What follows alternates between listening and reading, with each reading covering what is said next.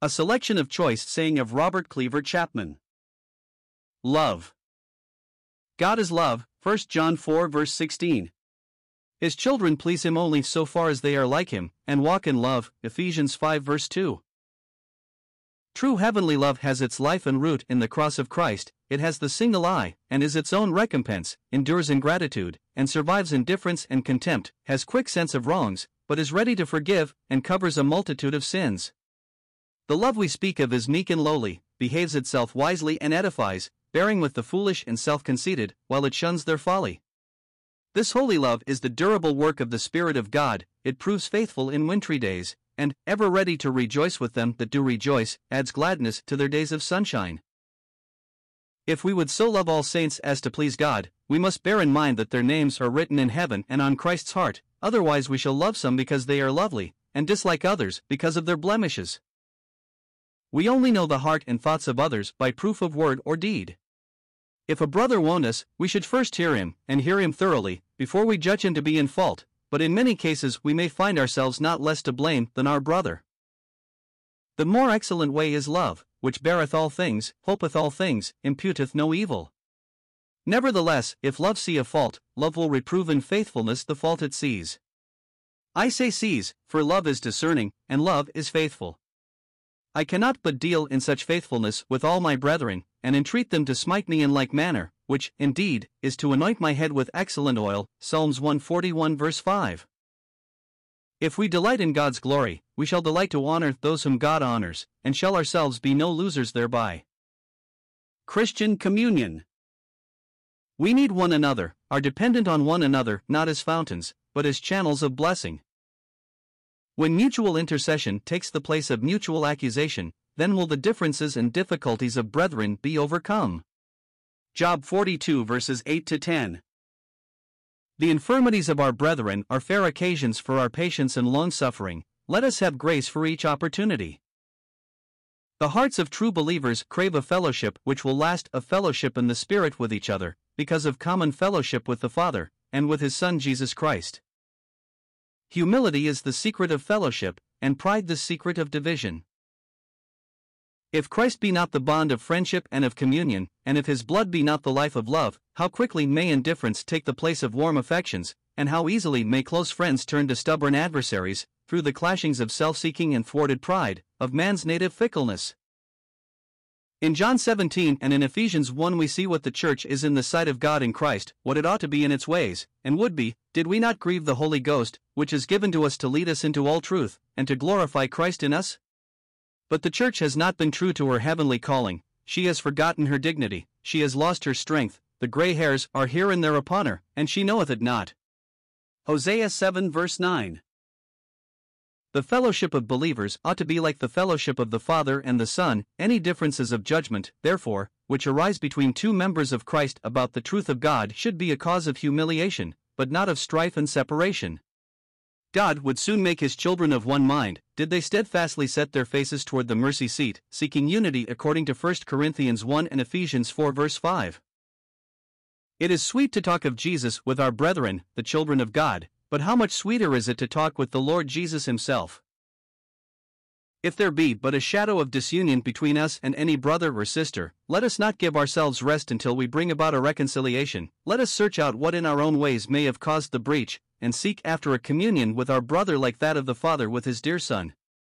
We should, moreover, watch against everything in us that may wound or grieve our brother, so that we may be wise to prevent breaches of fellowship, observant of 1 Corinthians 13, our ways fashioned by the love that behaves itself not unseemly, and which faileth not. Nor shall we be skillful to heal breaches, if we be not watchful to prevent them. The secret of lasting fellowship is that Christ is the life of it. He maintains, rules and sanctifies its mutual tender love and confidence, which will grow more heavenly the more we are like Christ, the more we abide in Him. When He comes in His glory, what joy will it be to remember former friendships, and see Jesus Himself, the spring and the stability of them all. Suppose all the saints in a town met together in one place, with no outward sign of division, yet, if it were not the common aim to be of one mind with God, and with Christ, the Spirit would still be grieved by divisions of heart and judgment. The communion of the members of Christ with each other is by the Holy Ghost, who, dwelling in them, gives them fellowship with the Father and with the Son. The oneness of mind between the Father, the Word, and the Holy Ghost is the spring and pattern of the one new mind that should be found in, and mark out, the members of Christ. Unless we have a spiritual understanding of this divine unity, we cannot rightly grieve for the divisions of God's people. By looking into this glass, we discover the nature and the guilt of schism and divisions. Dealing with the faults of others. If we would wisely reprove the flesh in our brethren, we must first, after the Lord's example, remember and commend the grace in them. Those who are much acquainted with the cross of Christ, and with their own hearts, will be slow to take the reprover's office. If they do reprove, they will make it a solemn matter, knowing how much evil comes of the unwise handling of a fault. Let us begin by searching ourselves, if we would be profitable reprovers of others. Much self-judgment makes a man slow to judge others, and the very gentleness of such a one gives a keen edge to his rebukes. In reproving sin in others, we should remember the ways of the Holy Spirit of God towards us. He comes as the Spirit of love, and whatever his rebukes, he wins the heart by mercy and forgiveness through Christ. To forgive without upbraiding, even by manner or look, is a high exercise of grace. It is imitation of Christ. If I have been injured by another, let me bethink myself how much better to be the sufferer than the wrongdoer. The flesh would punish to prevent a repetition of wrongs, but grace teaches us to defend ourselves without weapons. The man who 70 times 7 forgives injuries is he who best knows how to protect himself. If one do me a wrong, let me with the bowels of Christ seek after him, and entreat God to move him to repentance. We partake in the guilt of an offending member of Christ, until we have confessed his sin as our own, Dan 9, mourned over it, prayed for its forgiveness, and sought in the spirit of love the restoration of the erring one. If our tongue have been betrayed into speaking contemptuously or even slightingly of an absent brother, let us quickly say, Alas! We have wounded Christ. If in love I speak to a brother of his fault, it is because I hate the sin. If I speak of it with backbiting tongue, it is self-pleasing that moves me.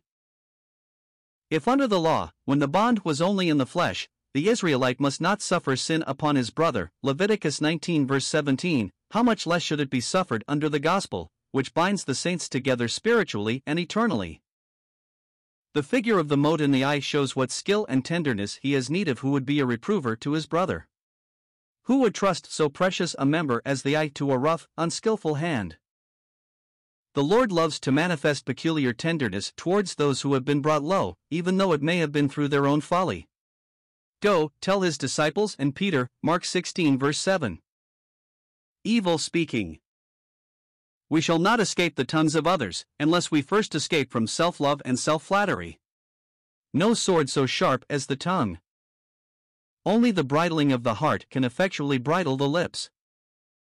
The backbiter is one who maliciously speaks evil of others. The babbler does so through lack of the thoughtfulness of love. Church discipline. The discipline exercised by the Church of God should be a picture of our Heavenly Father's character. A sober mind, a tender heart, a watchful spirit, should mark those who put away the evildoer. All God's corrections and judgments are designed to bring to repentance. So likewise any censure pronounced by an assembly of saints, while manifestly righteous, should be as a medicine to restore, that the spirit may be saved in the day of Christ. 1 Corinthians 5 verse 5. Paul says not to the Corinthians, when he reproves their evil, lest my God should humble you, but lest my God should humble me among you, not lest I should be wrathful and cut off many, but lest I should bewail many which have sinned. 2 Corinthians 12 verse 21. My brother, defiling himself, is my own hand touching pitch. In this mind we are like Christ, who is touched with the feeling of our infirmities, and is able to succor the tempted. In how many instances, alas! Where sharp or bitter reproof is given, heavenly wisdom would deal in tender-hearted counsel and admonition. Colossians 4 verse 10 is a testimony that Mark was restored and established after having forsaken Paul and Barnabas. We find him not with Barnabas, but with Paul, who had so gravely judged his fault. Rebuke a wise man, and he will love thee. Proverbs 9 verse 8. Let us imitate our Lord in his pity toward those who have erred from his way, thus we best discountenance their sins, and help them to make the confession that obtains forgiveness from God. Carnal severity hardens the heart which might be won by heavenly tenderness and compassion. In the fellowship of saints' assemblies are many joys and many comforts. It is not, however, a bed of roses, for it is in the intercourse of that fellowship that the infirmities and faults of believers especially appear. In the church's best state there was always the flesh to be subdued, and Satan resisted. Hence, forbearing one another, and forgiving one another, if any man have a quarrel against any, even as Christ forgave you, even also do ye. Colossians 3 verse 13. Judgments of offenses should be such as to commend themselves to the common conscience. All are accountable to God for those judgments. The love of Christ filling our hearts, we shall be keen-sighted to discern, whether in ourselves or others, whatsoever pleases not the Lord. This love, and this love only, will enable us to maintain the order and discipline of the house of God, so as to be approved by the Son of God, the Lord of his own house. We shall thereby, while observing the laws of Christ as to offending brethren, be raised above the fear of man that bringeth a snare, and, what is higher still, be free of false love, which spares the rod when God would have us smite. Let the righteous smite me, it shall be a kindness. Psalms 141 verse 5. Faithful are the wounds of a friend. Proverbs 27 verse 6. Christ and the Church. How precious, also, are thy thoughts unto me, O God! How great is the sum of them! PS 139:17. This is the language of Christ, the head, regarding the members as one with himself. The epistle to the Ephesians is the beating out of this piece of gold. Never take a winding path to look for acceptance with God, go straight to Christ, but when you would look at the children of God, look well at Christ first, and then see the saints in him. Christ calls himself the husband of his church, because the bond of marriage is the closest and tenderest of all human ties, and to show the purity of his love, he calls her at the same time his sister. His tenderness delights to take occasion by the infirmities of his spouse. She leans on him, not only for support, protection and guidance, but also and chiefly for communion, and leaning is melted into adoring love, which is to him as spiced wine. He sees his own image in the church, and this is among his chief joys. It was the bridegroom who bare the sins of his spouse in his own body on the tree. What other burden will he not bear? Even the troubles that our own folly brings upon us are occasions to his love, if we do but cast the burden upon him. But if we do not judge ourselves, he knows how to chasten us to bring us to self-judgment, that he may comfort his mourners with his immeasurable grace and love. The lonely, the mournful, the friendless, the tempted, the dejected, the despised, the forsaken, the outcast, Christ will wait on each one of them, whatever his case, as though that one were his only charge. By this exact and special oversight of each member of his body, how precious, how lovely, how glorious, does Christ appear. If Christ will not be satisfied with his present glory at the right hand of God without having his church, the members of his body, with him, how can we be content without him in this valley of the shadow of death, this present evil world? The candlestick in the temple was a type of the church. It was for the high priest to supply the oil, to trim the lamp, to watch and tend it. The light must be ever brightly burning. The ruin of a kingdom is a little thing in God's sight, in comparison with division among a handful of sinners redeemed by the blood of Christ. When the body is in perfect health, there is a noiseless, perfect cooperation of the members. So was it with the church at Pentecost, and so it ought to be with us now. To reform the church of God, we should always begin with self-reform. Schisms and divisions will increase so long as we begin with reforming others. Wisdom is only with the lowly. Every kind of self-pleasing is rebuked and put down in the 2nd chapter of Philippians, but, alas! The church of God in these days is more like the carnal, puffed up, schismatic Corinthians, than the lowly saints of Philippi, whose fellowship in the Spirit made glad the heart of Paul. The new creation is God's delight, of that new creation Christ is the head, as one with the church, Christ stands before God. The church, the body of Christ, cannot rise above its present low estate, until there be a conscience in the members of fulfilling each one his office in the body. While I mourn over schisms and divisions in the church of God, I justify God, and bless him for the wisdom and equity of his discipline he gives us to reap as we sow. The titles given to the church in Scripture bespeak heavenly unity, such as the body, the vine, temple of God, a holy nation, a chosen generation, a royal priesthood. Such words set forth the church of God as a witness for him in the world, but the names which have been invented by men are names of sects, and declare our shame. The church of God is a field that needs double plowing. Christ ever enjoys perfect communion with his Father, he craves also communion with us his members, Revelation 3 verse 20, and when this is denied him by our ways of selfishness, he turns to the Father, and finds joy and rest in communion with him. The mourners in the Church of God over its low estate must in like manner betake themselves to the Father and the Son, for fellowship by the Spirit, when they cannot find what their hearts long after among their brethren. The ark of God at Jordan went before the people, was in their midst, followed after. Christ is the leader, the rearward, and the glory in the midst of the church, their life and bond of fellowship. As Christ is the brightness of the glory of the Father, so is the church the brightness of Christ's glory. He, as the Son of Righteousness, sheds forth, through the church, the beams of his light. As without Christ the perfections of the Father were not manifested, so the glory of Christ was not shown until his body the church, which is his fullness, was manifested. But the church does not shine by native excellency, she is made up of those who, being by nature vile and of the earth, are created anew by the Spirit of God. The life, beauty and glory of the church are all from Christ her Lord derived. Whereas Christ is by nature the brightness of the Father's glory. The calling of the church. The church is not only quickened by Christ but quickened together with him. If this truth were received into the understanding and affections, and lived upon daily by the children of God, their very garments would smell of myrrh and frankincense, with all the powders of the merchant, and their conversation would bespeak their heavenly calling in Christ Jesus. To rise above the first Adam we must live in the last Adam. We shall then be able in spirit to use the language of the 8th Psalm, and have all things under our feet.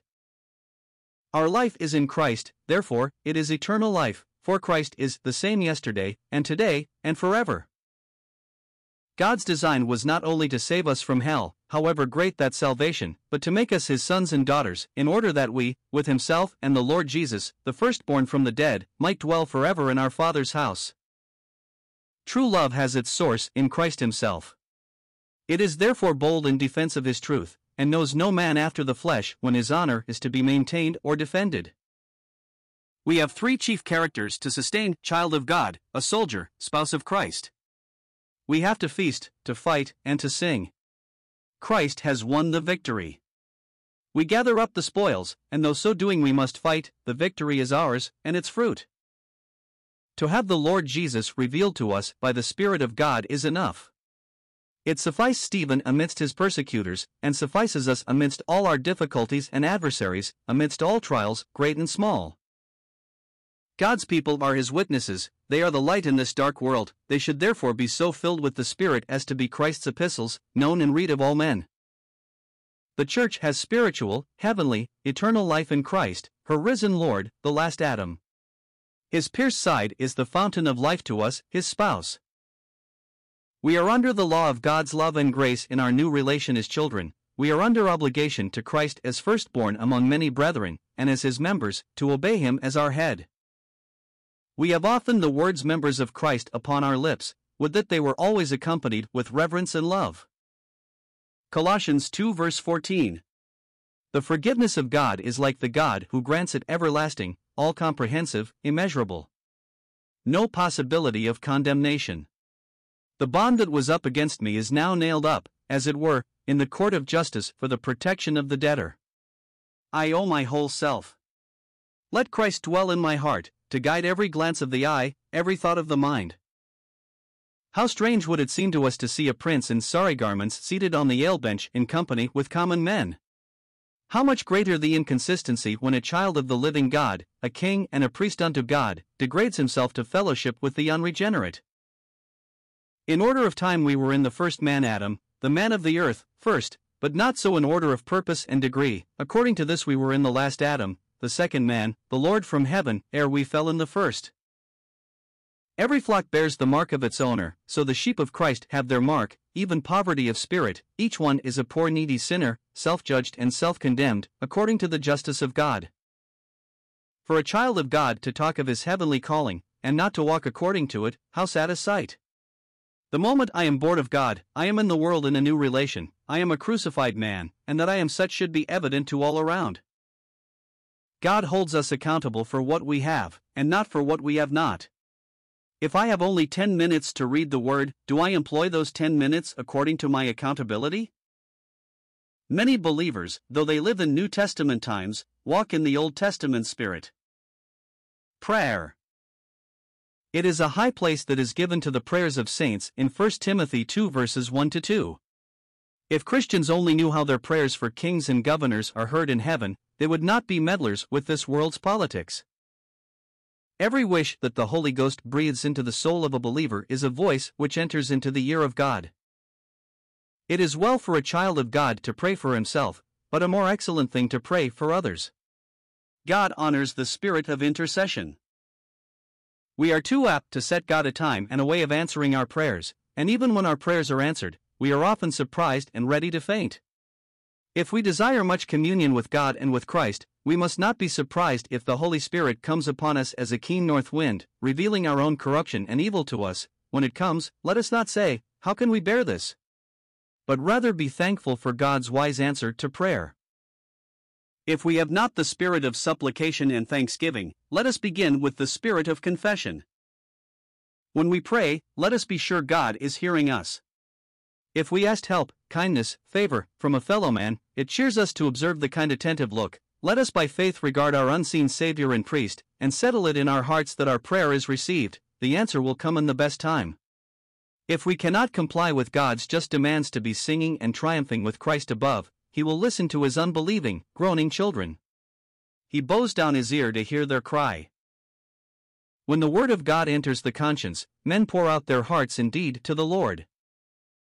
Our need of prayer is as frequent as the moments of the day, and as we grow in spirituality of mind, our continual need will be felt by us more and more. In order to have power with God in prayer, there must be an undivided heart. If we would come boldly to the throne of grace, we must come obediently. Daniel made prayer and meditation of the Scriptures the chief business of his life, yet, if we consider the circumstances in which he was placed, we shall see that few ever had greater obstacles than he in the way of seeking God. God gives, as a wise father, prized benefits to his supplicating children. When we ask for more communion with God, are we willing to part with all that hinders? Let us take heed that our ways agree with our words when we come to the mercy seat. It is a great help to us when we see that our prayers and our labors are to be as the grain of wheat falling into the ground. If we look for death and burial first, we shall be able to go on in patience, and in due time shall assuredly reap an abundant harvest. We ought to go to God with our matters as altogether His. How great is our favor and power with God! For we are kings and priests unto God His sons and daughters by adoption and grace. Let us take heed that we grieve not the Spirit who sealed us unto the day of redemption, and nothing will God deny us. John 15:7. The best testimony that Stephen bore was his last, not when preaching and working miracles, but when he pleaded for his persecutors, for then he most resembled the Lord Jesus in patience, forgiveness, and love. When some peculiar pressure is upon you, be like Queen Esther, whose first request was the king's company. In each trial seek first the kingdom of God and His righteousness, and all other things shall be added. Your seeking first the removal of the trial shows that you need the continuance of it. We must not look on that only as prayer to which our lips give utterance. The wish of the believing heart is counted prayer by God. It is the smoke of the incense which ascends in silence before Him. If a path be overgrown with moss and briars, it is difficult to trace it. If well frequented, it is plainly seen. Our pathway to the fountain of Jesus' blood should be ever well trodden by our confessions.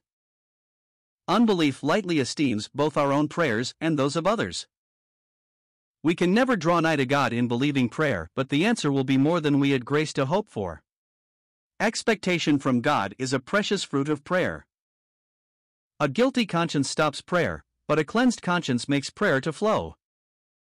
We may often have the spirit of prayer without the comfort of prayer. Faith. If we act only because our path is clear of difficulty, this is not faith. Faith acts upon God's word whatever the difficulty, and to walk by faith brings highest glory to God, but it is a crucifying of the flesh. To be strong in faith, two things are needful: a very low esteem of ourselves, and a very high esteem of Christ. The chief excellency of faith is that it brings us into fellowship with God. Abel, the first spoken of in Hebrews 11, is commended, not because of any great deed on man's account, but because he worshipped God acceptably. Nevertheless, if we trust God, there is no limit to the power of faith, whatever the thing to be done. God shelters the weak in faith from many a storm, whereby the strong in faith must be proved. Gen 22.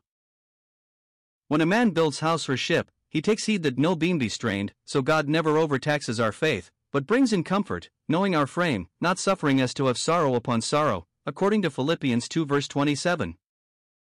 By neglect of God, and forgetfulness of His word and promise, our minds may become blinded to plainest things. Isaac, through self-will and allowing his natural partiality to blind him, would have set aside as nothing the purposes of God concerning Jacob. When we are especially strong in faith, we have a special need to watch against unbelief. Compare 1 Samuel 26 verse 5, with 27:1, for as the flesh takes great occasion by sin, so by grace, and no one who studies much that profitable book, his own heart, but must know it. Soon after Abraham had greatly trusted God, he through unbelief denied his wife. Moses, the meekest of men, spake unadvisedly with his lips. David, the humble, forgiving man, was moved to proud wrath by the words of Nabal. Faith, which always acts according to the mind of Christ, stoops to no unworthy device for deliverance from trial, leaving consequences wholly with God. A little increase of faith works great changes of judgment in us, and brings forth the otherwise hidden riches of the grace and wisdom of God. It stirs His power to do wonders for us, dividing the sea when the waves thereof roar. Hebrews N. 24. Moses' first great step of faith was the refusing to be called the son of Pharaoh's daughter. Yet Moses mistook the time for delivering Israel by 40 years. He was too hasty, right in point of purpose, not in point of time. He was not content with the bare doing the will of God, he would straightway accomplish some great thing. After leaving Pharaoh's house, he should have asked of God further guidance. We need guidance step by step. I, saith the Lord, taught Ephraim to go, taking them by their arms, Hosea 11 verse 3. Faith looks straight to the command in order to obey it, and takes the promise for her support. She pushes on her way, regardless of dangers. Moses must go forward, though the next step lead the people into the sea. Whatever appearances may say to us, it is by advancing in the narrow way of obedience that we prove the truth of the promises, and the faithfulness, the wisdom and the power of our promise-giving God. We must not be deceived by appearances, but be sustained by promises. When Jacob looked upon Joseph's coat, which had been brought to him, he should have said, I see the coat that is covered with blood, I hear the report of the death of Joseph, but, Lord, I believe thy word, thy promises concerning the greatness and the glory of my son, what thou hast spoken thou wilt perform. It is a great proof of the strength and steadiness of faith when, diligent in pleasing God, we rise above our obedience to God Himself. Grace makes light of sacrifices, because of looking straight to Jesus. Unbelief begets all sorts of evils, faith prevents and cures them. Would that the saints of God tried themselves by this test, how much do I believe, instead of how much do I know? We please God by trusting Him, trusting His grace, His love, His wisdom, trusting without limit, but it is only by little and little that we come to account our own wisdom folly, and God's wisdom true wisdom, wisdom infinite, then we are able to yield up ourselves unreservedly unto Him. Faith labors and holds on, despite of all appearances, and in the midst of all difficulties. Rather let us look by faith to Christ at God's right hand, than at the mountain of difficulties before our eyes. One of the best answers to prayer is to be able to continue in prayer. See Matthew 15 verses 21 to 28. Faith perpetually cries to God for its own increase. All things that are within the compass of God's promises are within the compass of faith. Let faith lay heart sins upon Christ, and there will be no plague spots upon the skin. Faith waits upon God, but she waits also for God. Jacob, in Genesis 32 verses 9 to 12, waited upon God regarding Esau his brother, but he did not wait for God.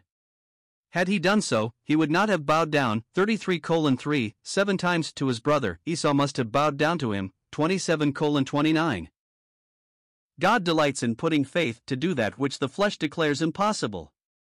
Oh, how precious a jewel is that resolute faith which walks with God under all circumstances, wrestling against the powers of darkness, making no bow to the Haman of evil customs or evil principles. We cannot be losers by trusting God, for He is honored by faith, and most honored when faith discerns his love and truth behind a thick cloud of his way and providence. Happy those who are thus tried. Thus saith the Lord, count it all joy when ye fall into diverse temptations, James 1 verse 2. Let us only be clear of unbelief and a guilty conscience, and we shall hide ourselves in the rock and pavilion of the Lord, sheltered beneath the wings of everlasting love till all calamities be overpast. Faith can bear the test of death and burial, and can sing praises to God under any circumstances. A steadfast purpose to trust God, when he seems, to unbelief, to be breaking promise, betokens a growth in faith. Though he slay me, yet will I trust in him, Job 13 verse 15. God often encourages the weak in faith by giving speedy answers to prayer, but the strong in faith will be tested by God's delays. The prayer of self-will may get its answer. As with the Israelites, he gave them their request, but sent leanness into their soul, Psalms 106 verse 15. Faith is the good cable that, stretched and strained, does not break in the storm. Trial humbles the soul and enables it to bear the ripened blessing, and to carry a full cup with a steady hand. Faith is not discouraged, but holds on in patience, expecting the promised blessing in the fitting time. What is the food and nourishment of faith? My flesh is meat indeed, and my blood is drink indeed, John 6 verse 55. To take God at his word is the business of faith. Faith can never fail of the reward of perseverance. The Lord delights in persevering faith. In trial of faith, let us take heed to our spirit that we trust God without stint. The soul's repose in him is his delight, and he will honor it. Jehovah sitteth king upon the floods, and faith sits with him. The sins of believers. The heart of man is a restless deep, ever casting up mire and dirt, Isaiah 57 verse 20, but in the sins of God's children there is a preeminence of guilt. Jonah could not sin himself out of the love of God, therefore, sinning himself out of communion with God, he had the greater guilt. I count myself more vile than the murderer who suffers death by the hangman's hand, because the atoning blood of the Son of God acquaints me with myself. That which shows me my forgiveness reveals to me my pollution. By far the greater part of the sins of God's children are sins of ignorance. How needful therefore the cry, cleanse thou me from secret faults, Psalms 19 verse 12, faults hidden from mine own eye and from mine own conscience. Without atoning blood they would bring down God's curse on the offender's head. Oh, let us not make light of sins of ignorance. The sins of our unregenerate state should indeed be ever before us, but for frowardness, since we tasted that God is gracious, we sin, as natural men cannot sin, against the heart of Christ, against God's love and his Spirit, who seals us unto the day of redemption. The natural man is a rebel against his Maker, but it is against a Father that we, the saved, offend. Forgetting the cross, we go astray. The remedy is true and speedy confession, for we have an advocate with the Father, 1 John 2 verse 1. We must be ever waging war with the secret workings of sin. Where it is, but in a little measure allowed, God may suffer his child to go further and further in that allowance, until the 7 locks are shorn on Delilah's lap. To be doubting Christ's love, to be limiting his grace, is alike unworthy of us and grieving to him. The last offense of Joseph's brethren, Genesis 50 verses 15 to 21, was not the least. There is no fault in our character that the grace of God cannot cure. It becomes us therefore to give no quarter to the Canaanites. Judges 2. God deals with us after conversion otherwise than before it. He, as a wise father, has a rod of correction for his children, and smites them when he might let them alone, did they not know his love. Peculiar temptations bring forth peculiar corruptions, after neglected warnings. The Lord Jesus took loving pains to make Peter acquainted with himself, and was compelled to humble him by his threefold denial of his Lord, but without exposing him to the eye of enemies. Overcome by a sudden temptation, he was quickly forgiven and restored. Luke 22 verses 55 to 62. Whereas David, who had deliberately transgressed, and who had long been in a backsliding state of heart, was exposed to the people as well as made loathsome in his own eyes. 2 Sam 12:16. When Christ restores a fallen one, he often makes the disciple stronger than before his fall. When thou art converted, strengthen thy brethren, Luke 22 verse 32. So it will be with those who, like David and Peter, have been wont to follow the Lord fully. The people of God are in general slack and slothful in searching out sins of ignorance, but if we persevere in the search, asking God to reveal them to us, He will give us very humbling knowledge of ourselves and of our secret faults, with it also blessed comfort and communion, which otherwise we could not enjoy. Deep and silent work. What is most precious in the sight of God is often least noticed by men. The work of the Holy Ghost is often most mighty when least of its power is seen by the common eye. Judas working miracles, and King Saul prophesying, were not such proofs of the Spirit's power as the tears of Peter after he had denied his Lord. If we would be strong, we must make pleasing God our business, then what adversary can harm us? Before our knowledge can be of much profit to others, it must become a channel of our own soul's communion with God in secret. How needful is it to take heed to our ways, to seek counsel, not only of God, but of those who are faithful and prudent. Satan watches for our halting, and entangles us by little and little, questionable things first, then things plainly evil. Great sins may spring out of little trespasses. That confession to others which is frequent and unasked is seldom deep before God. They are most alive to snares and temptations who by reason of walking with God are most blameless. We rarely see the snare when entangled therein. David, Elijah and others obtained victories over themselves in solitude, and there had power with God. When afterwards they came forth, how calmly did they undertake the greatest things, and how easily perform them. How great victory was that which Jonathan must have gained over himself, when he rejoiced to see David raised above him. He discerned the mind of God in David, and had so learnt to delight in God, that he did not see in David one who was to outshine him, but another faithful man raised up for God and for Israel. Not so Joab, who in hellish jealousy slew his kinsman Amasa. 1 Samuel 23 verse 17, 2 Samuel 20 verses 9 to 10. To have nothing and to be nothing, this is riches, quietness, rest. The servants of the Lord. Whatever carnal titles of honor men may give to professed ministers of the gospel, the conscience of the unregenerate will not account them holy men of God unless they be such of a truth. For those who are to exercise any office in the church, that of evangelist, pastor, it is not knowledge and utterance only which are needed, but also, and above all, grace and an unblameable conversation. Whilst they be harmless as doves in regard to carnal policy, they should be wise as serpents in respect of spiritual wisdom and prudence, so as to cut off occasion from them which desire occasion. 2 Corinthians 11 verse 12. It was a small thing with Paul to be judged by the saints at Corinth.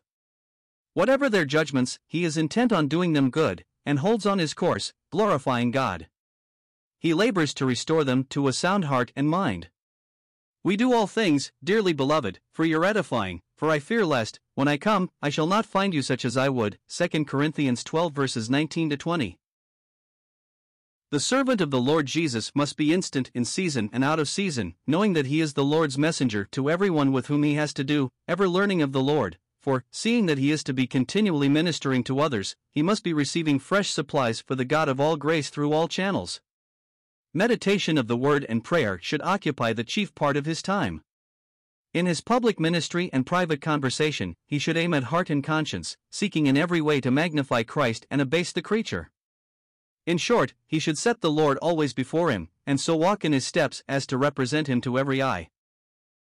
If Paul had much joy in his spiritual children at Philippi, he had much profit, though little joy, by those at Corinth, who by their many evils gave him so great occasion to show the heart of Christ. Those who walk with God hear his voice, and he employs them. A good workman gains skill by his mistakes. The Lord Jesus always finds service for willing hearts and willing hands. Let us desire only that service for which he has fitted us. If each child of God, each member of Christ, had due conscience of his own accountability, we should soon see better things in the church of God. If we be careless in the Lord's service, he will surely require it of us. Let the servants of Christ put toil and hardship by the side of the recompense, and look well to the state of their hearts, taking heed day by day that they please God, so will they be always rejoicing, though always sorrowful. The joy and triumph of faith are only to be found in the way of unreserved consecration of ourselves to God, and of diligent service of Christ. All who labor for Christ shall receive great wages for little toil. It is our wisdom to account the pleasing God our great reward. If we leave it altogether to his will how and when to give us fruit of our labor, we shall obtain abundantly what, as our chief aim, we do not seek. Martha would please the Lord in her own way, Mary in her Lord's way. There are many who would please the Lord, but in their own way, for lack of trying their works by the Scriptures, amid much labor they are unspiritual and barren. From the charge of Paul to Timothy, 1 Timothy 4 verses 12 to 16, we gather the true and proper character of the servant of God. The work of a servant of the Lord demands entire self-denial. Even Christ pleased not himself, Romans 15 verse 3. He must be the servant of all men for Jesus' sake, that he may be, under his Lord, a leader and a commander of the people, the foremost to suffer, the most laborious in all service, ever caring for others, ever forgetting himself. Christ twice passed the angels by. He sank far below them in his humiliation, he rose far above them in his exaltation. If Christ be the life and beauty of our days of sunshine, so is he the brother born for our adversity, and his love shall gild and strike through the darkest cloud. Having been once a sufferer, he communes with his suffering members, and instructs us to put our trials into a just balance, to call our affliction light and momentary. 2 Corinthians 4 verses 17 to 18. Resting wholly on Christ. Ceasing wholly from the works of the flesh is the secret of abiding in him. Growing acquaintance with Christ makes him more and more precious to our souls. If Christ were anything less than unsearchable, he could not satisfy us, could neither fill the heart, nor give peace to the conscience. The strength of love is shown in great things, the tenderness of love in little things. Christ showed the strength of his love on the cross by dying and bearing the curse for us, the tenderness of his love when he said, "Behold thy mother." Children, have ye any meat? Woman, why weepest thou? There was an immeasurable difference between the state of Christ on the cross when he said, under the terrors of the judge, my God, why hast thou forsaken me?" and when he said, "Father, into thy hands I commend my spirit." Let this mind be in you, which was also in Christ Jesus, Philosophy 2:5. He could not sink lower than his cross. We can no more fathom the depths of his humiliation than comprehend the glory of his Godhead. His exaltation answers to his cross. He cannot rise higher than the right hand of God, nor find sweeter resting place from his sufferings and his toil than the bosom of the Father. His rest and exaltation we must share, being joint heirs with Christ, nor will he be satisfied until his members be seated with him on his throne. Then let this mind rule and reign in us which reigned in Christ Jesus, see Philosophy 2:5-15, and since the humble mind, so hard of attainment, must needs go before honor from God, let us be thankful for all God's discipline, however bitter, without which pride will not stoop, nor vain man come to knowledge of himself. May the fullness of Christ replenish our enlarged hearts day by day. By communion with him the soul grows more and more capacious, and yet acquaintance with him makes us feel more and more our own littleness. Let it be our habit to feed daily upon Christ in secret, thus shall we eat and drink, discerning the Lord's body, in the assembly for the supper of the Lord. Would we be filled with love towards Christ, let us consider Christ's love towards us in the death of the cross.